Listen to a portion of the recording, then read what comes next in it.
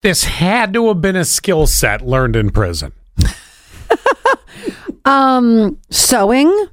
Oh, yeah, that's like stitches? Metal, yep. Also metalworking. A shank. Sharpening a shank. Shank you very much.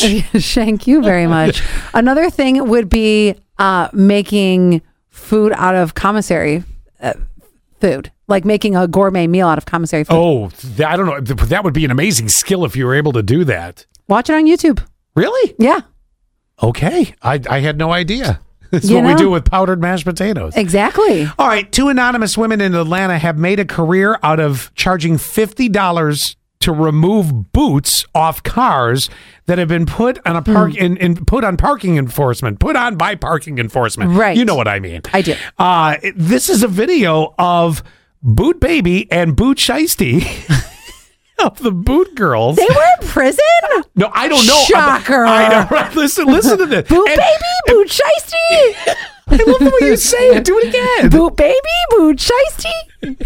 I mean, that actually sounds like a name that was given to them by a Harvard professor. Absolutely. So these are the girls removing the metal boot off of one of their customers, vehicles. Now, parking enforcement is there.